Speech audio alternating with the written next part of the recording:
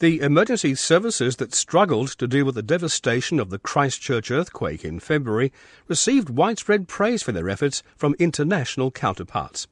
But how did they manage to deliver a world-class response? In this Radio New Zealand Insight programme, Philippa Tolley has been finding out. After the 7.1 magnitude earthquake on the 4th of September, Christchurch residents thought they'd been hit by the big one and that mercifully no one had died. The devastation of February was a whole new scenario. Oh, there's a big earthquake.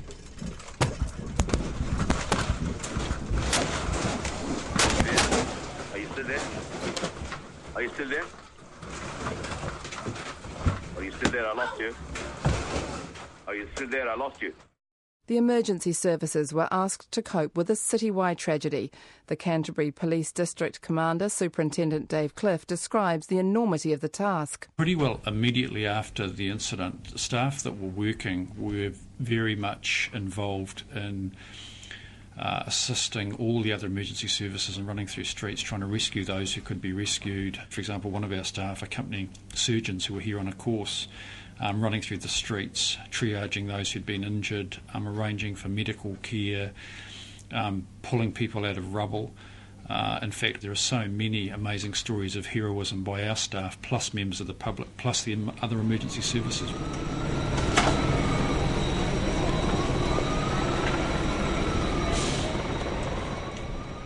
Buildings throughout the central business district suffered major damage. Facades fell in the street, windows shattered, walls and ceilings crumbled.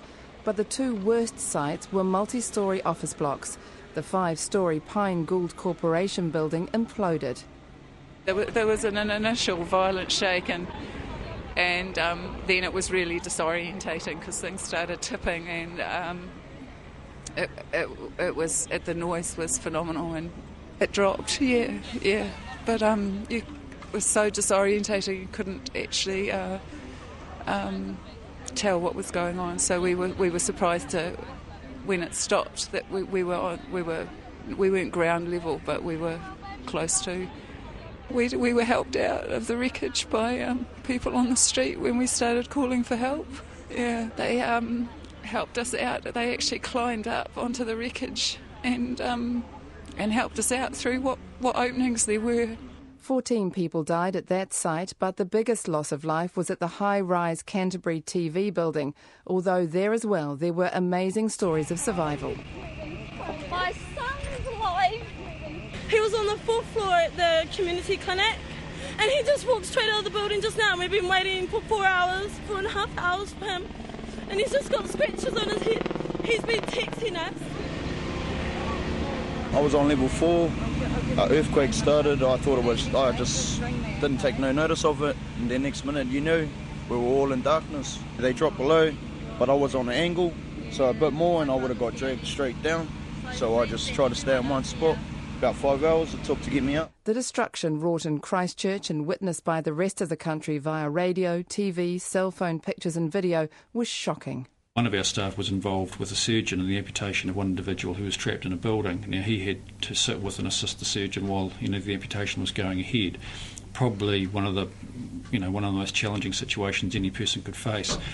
Another with surgeons running through the streets, triaging and saying this individual can be saved, that one can't. You're going to need to leave that one and move to the next one. I mean, those situations in New Zealand, it was more like probably a war zone in the hours afterwards rather than a civil situation.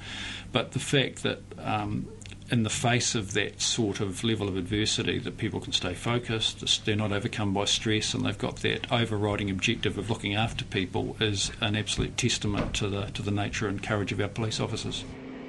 What we've suffered is a major disaster today. There are still people trapped in buildings. We've got urban search and rescue teams, police officers, ambulance officers working to get those people free.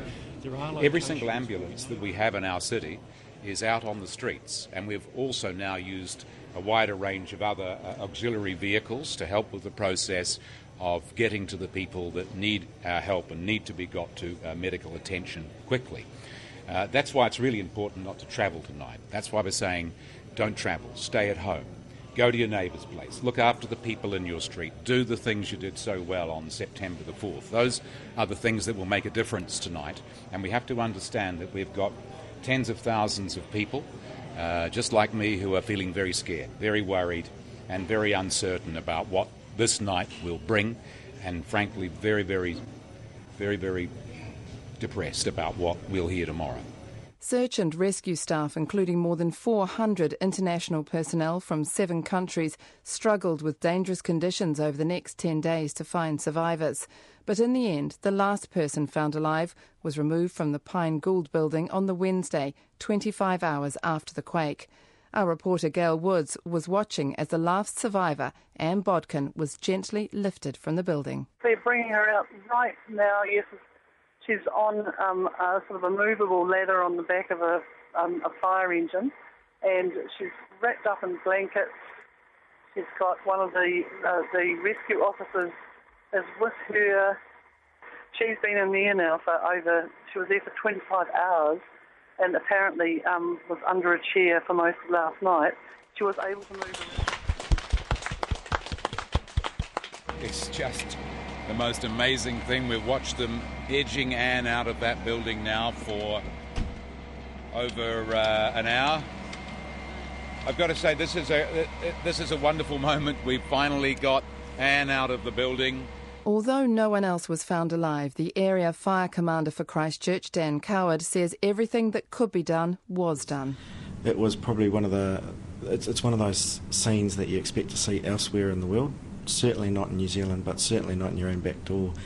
I believe that everything that the guys did was with the absolute best intentions, was with their guts and determination to find people, and they achieved an amazing feat in those first few days. The death toll initially had been expected to be over 200. As the grim work of searching the rubble went on, there were some positive moments, such as at the cathedral, where it was thought at least 20 might have died. Rescue workers had been amazed not to find any bodies after removing tons of masonry, and I saw the scale of the work when I went to the cathedral later that same day. The narrow square interior of the spire has now been scraped clear, and all that debris is compacted and pulled to one side. The steel props are holding up the wall, which was also part of the preparations that were made before the rescue workers could actually go in and check that entire area inside the spire, where the top of the building collapsed down inside, and where it had been feared more than 20 people might have been crushed.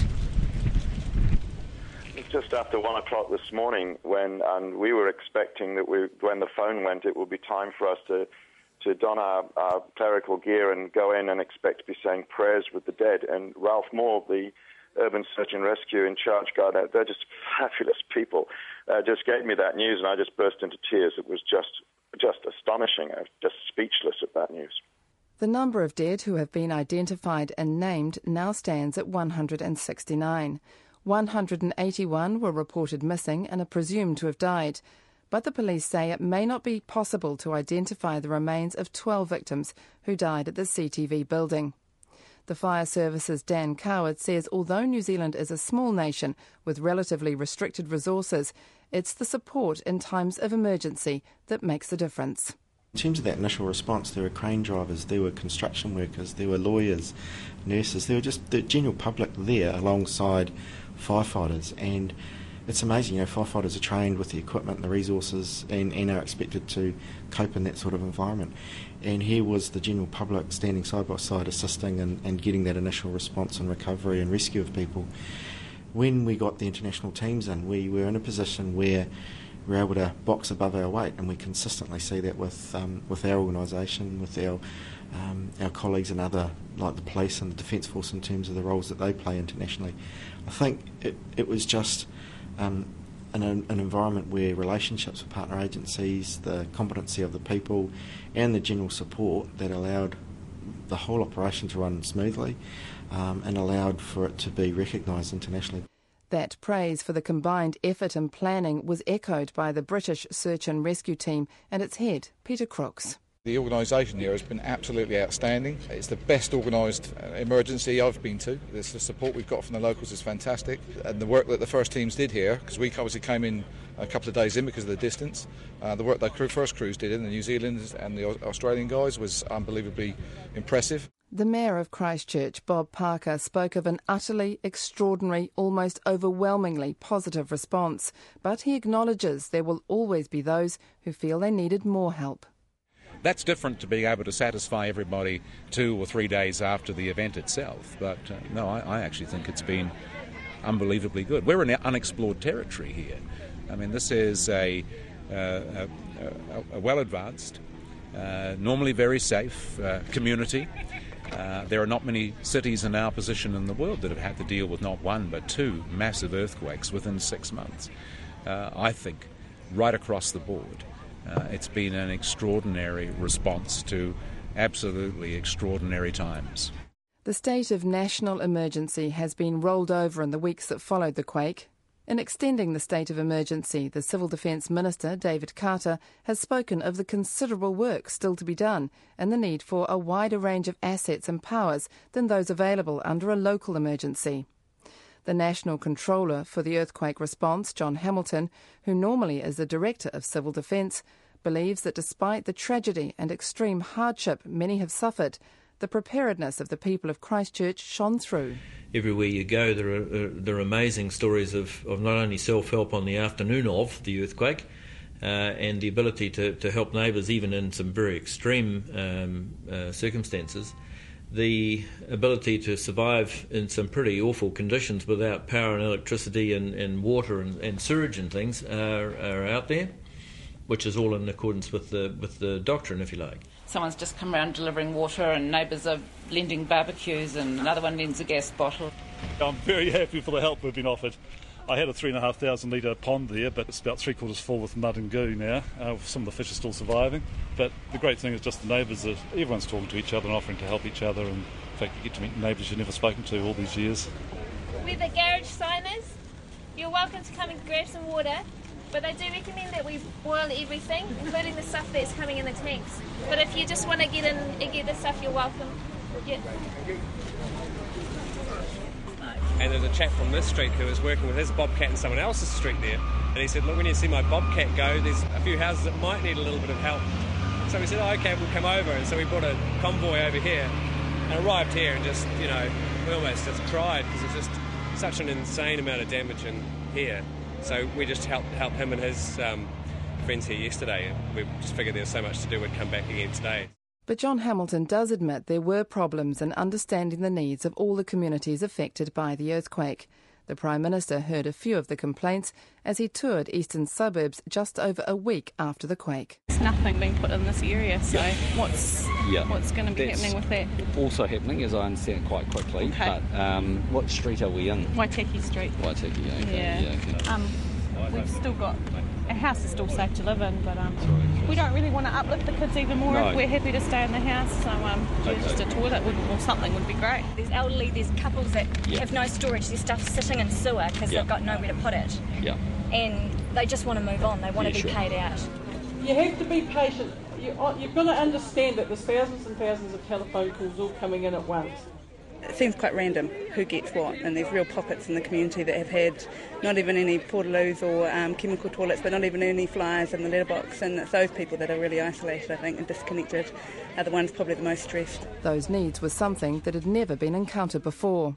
It may be a weak excuse, but again, the scale has kind of beaten us. As I've said to a number of community groups, who on earth would have thought that you'd be scouring the world for additional portaloos, hundreds of portaloos, or 30,000 chemical toilets? I mean, it's that sort of thing. It's just unprecedented, and of course, because of that, it takes some time to satisfy demand. The work to restore all-important infrastructure was applauded by Bob Parker, who said it was no less important than frontline emergency services. I think everybody across the field has worked as hard as they can in the areas of responsibility they have. I mean, the USAR, in terms of the Urban Search and Rescue people, being a relatively new organisation in terms of public awareness, has probably exemplified for many people bravery and courage. But I don't think that in essence, the people who have been working 24/7 on pipes, on getting wastewater plants working, on getting out the streets and clearing the silt, not only thousands of council workers and contractors, but students. In a way, there is nobody who is any less important than anybody else. And if there is a lesson that comes from this, it is exactly that you cannot respond successfully unless your community as individuals are prepared to be engaged and see themselves as part of the greater civil defence emergency management framework. While many were discovering the strengths of joining together as a community to support each other, the police were dealing with not only the emergency tasks, but more normal duties as well. Superintendent Dave Cliff says such an event uncovers the best and the worst, heroic behaviour, but also self-centredness. In the face of this sort of situation, 99% of the population are fantastic people, and we all see that with the way that people behave every day. There's a small percentage of the population who, for want of a better term, we could call criminally inclined, and they'll try and take advantage of it. They'll try and steal property. They don't worry about other people's welfare. They only consider their own. So business as usual, ensuring we've still got patrols to attend to family violence, that we're stopping drunk drivers and locking them up before they kill someone on the roads, that we get some people who behave in stupid and erratic ways, that we can stop that. That's really important. So that highly visible police presence out there doing all the normal things that police have to do is really important. While the emergency services have been lauded for responding in an exemplary manner, lessons are always learnt from putting planning into practice. So much work is still to be done, and there's been little time for reflection, but already services are aware of areas where more work can be done. Even a matter of weeks after the event, the issue of communication has surfaced on several occasions as an area where improvements could be made.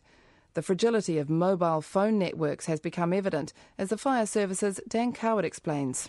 I think our resilience with modern technology in terms of telecommunications, we worked really well in terms of having radio communications, which is our mainstay. But when the cell phone towers go down, when the power goes out to them, and there's not a lot of backup, a lot of people from a work environment and a personal environment, they rely on their cell phones for so much.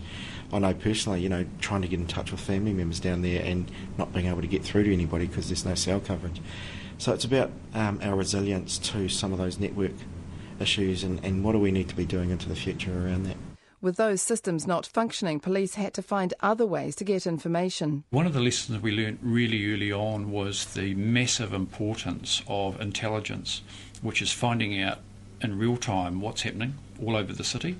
So one of the things we put in place this time were field intelligence officers, and their job was to get around the cordons, get out into the communities, go along to the public meetings, be built into the emergency coordination centre as part of civil defence. We did that before, but ensuring that information comes back very, very quickly to tell us what's happening is hugely important. So when we make decisions about where we're going to send staff, where the reassurance will be, what support families need, that we've got the best information. Lessons had already been learnt from the first quake in September, and for the Fire Service, that was a positive emerging from a negative situation.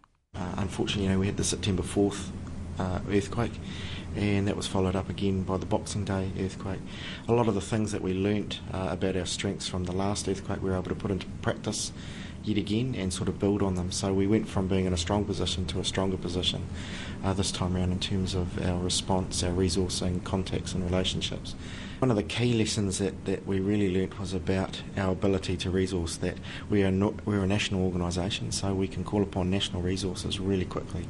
And that was one of the key things, getting people in from all over the country to boost the ranks, the number of people on front line, the resources that we had, and we're able to really build on that really quickly and learn that we can hit the ground running really fast. One area where calls have already been made for improvement is in the rules and regulations surrounding the earthquake proofing of buildings. The focus has been on the dangers posed by heritage buildings, and an inquiry by the Department of Building and Housing will examine why the more modern Canterbury TV and Pine Gould Corporation buildings collapsed.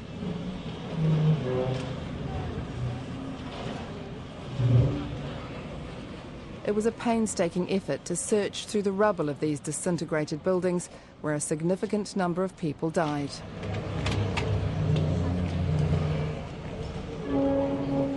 The inquiry will also look at the Forsyth Bar building and the Hotel Grand Chancellor, which both suffered severe structural damage. But despite the destruction, the National Controller for Earthquake Response, John Hamilton, believes New Zealand has a good understanding of the threat posed by seismic activity. He believes this country has demonstrated it has building and design codes which take the risks into account. There are, however, problems with public understanding. The building code is not intended to allow all the buildings to stay standing. The goal is to get as many people out of a building in safety as possible. And apart from those examples, which are now going to be subject to a Royal Commission, I think the results have been very good. That strong commitment to planning is what Superintendent Dave Cliff believes enabled such a comprehensive response. When Howard Broad was appointed as the Commissioner, I was at National Headquarters as a Superintendent, a newly promoted Superintendent, and Howard was absolutely adamant that our response to national crisis had to be the best possible, and he was really instrumental in ensuring that right from the outset of his tenure as Commissioner that we had regular desktop exercises, how we're going to deal with a national crisis, which translated into, and sometimes 2 and 3 day exercises that we all trained for in the command roles. All of the police districts were involved in that process. In fact, the thing I've highlighted is in the immediate year preceding the September earthquake, we'd had 5 training exercises, but with us and partner agencies around how we would deal with a national emergency. So when the September earthquake occurred, we were very well versed and trained in what we had to do, and so were our staff. And then the September earthquake really provided an amazingly timely platform for testing all that in a real situation, because when the February earthquake occurred, everyone absolutely understood their role and what they had to do. All the services are deemed to have performed well, but the Police District Commander, Dave Cliff, has special praise for those involved in Disaster Victim Identification, or DVI. I'm proud of all of our staff and the way they've responded, but my hat in particular has to be taken off to the DVI team. Dealing with those who've died, being enormously respectful to the feelings of family members from a whole raft of cultures, the work that the family liaison team has done with so many different families from so many different cultures, from so many places around the world, and just absolutely respecting the individual needs of those families and keeping people informed has been, I think, an absolute tribute to the calibre of our people. It's deeply emotional work, that process, and they have done it in an incredibly professional, courteous and sensitive way. That sentiment was echoed by the London Metropolitan Police Commander Nick Bracken, who brought a team of 10 British disaster victim identification experts here to help. I had the privilege of commanding New Zealand officers in Thailand, and I think the New Zealand DVI officers are amongst the best in the world. I don't mean this to be sort of patronising, but for a country, a small country population-wise, I think your DVI team punch well above their weight. The lessons from the events of February the 22nd will be considered for months to come, but John Hamilton says they will provide valuable information for the future. There are some issues which are hard and fast and have gone very well, and there is some changes to be made and emphasis probably, particularly around being able to plan for a longer term response than the short term stuff that we tend to do, and instill that sort of planning discipline about understanding what the requirements are, what your options are, and implementing them to the best effect. It's a huge experience, and I think it's going to be valuable for the future for civil defence across the country. Lots of other cities are watching this with interest because, but they're but the grace of God go I sort of thing for some other cities, and there are lessons to be learned. Dan Coward is positive about what's ahead. I mean, myself, I'm not from Christchurch, but I see Christchurch being rebuilt. It'll be a different and a new shape, but it'll be rebuilt. It'll still have the Crusaders, and it'll still have the Crusaders winning matches time after time. That whole sporting and fortitude will exist, and it'll just grow stronger. And I see that in the staff already when they're not at work, they're around at their colleagues' place helping, and you just see that spirit everywhere in the community. And the Christchurch Mayor, Bob Parker, sees a lot of work, but a bright future.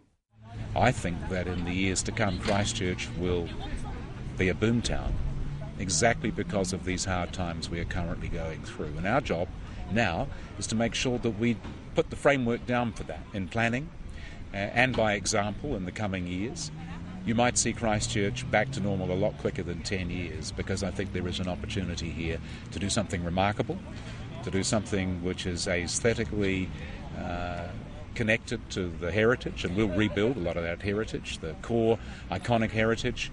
We must save, we must rebuild it, because that's the story of the families here, it's the story of our life here, and it's the story of us. So we'll draw on that to help us create an even more beautiful city. That Radio New Zealand Insight programme was written and presented by Philippa Tolley. Additional reporting from Christchurch by Rachel Graham, Marcus Irvine and Bridget Mills. Technical production was by William Saunders.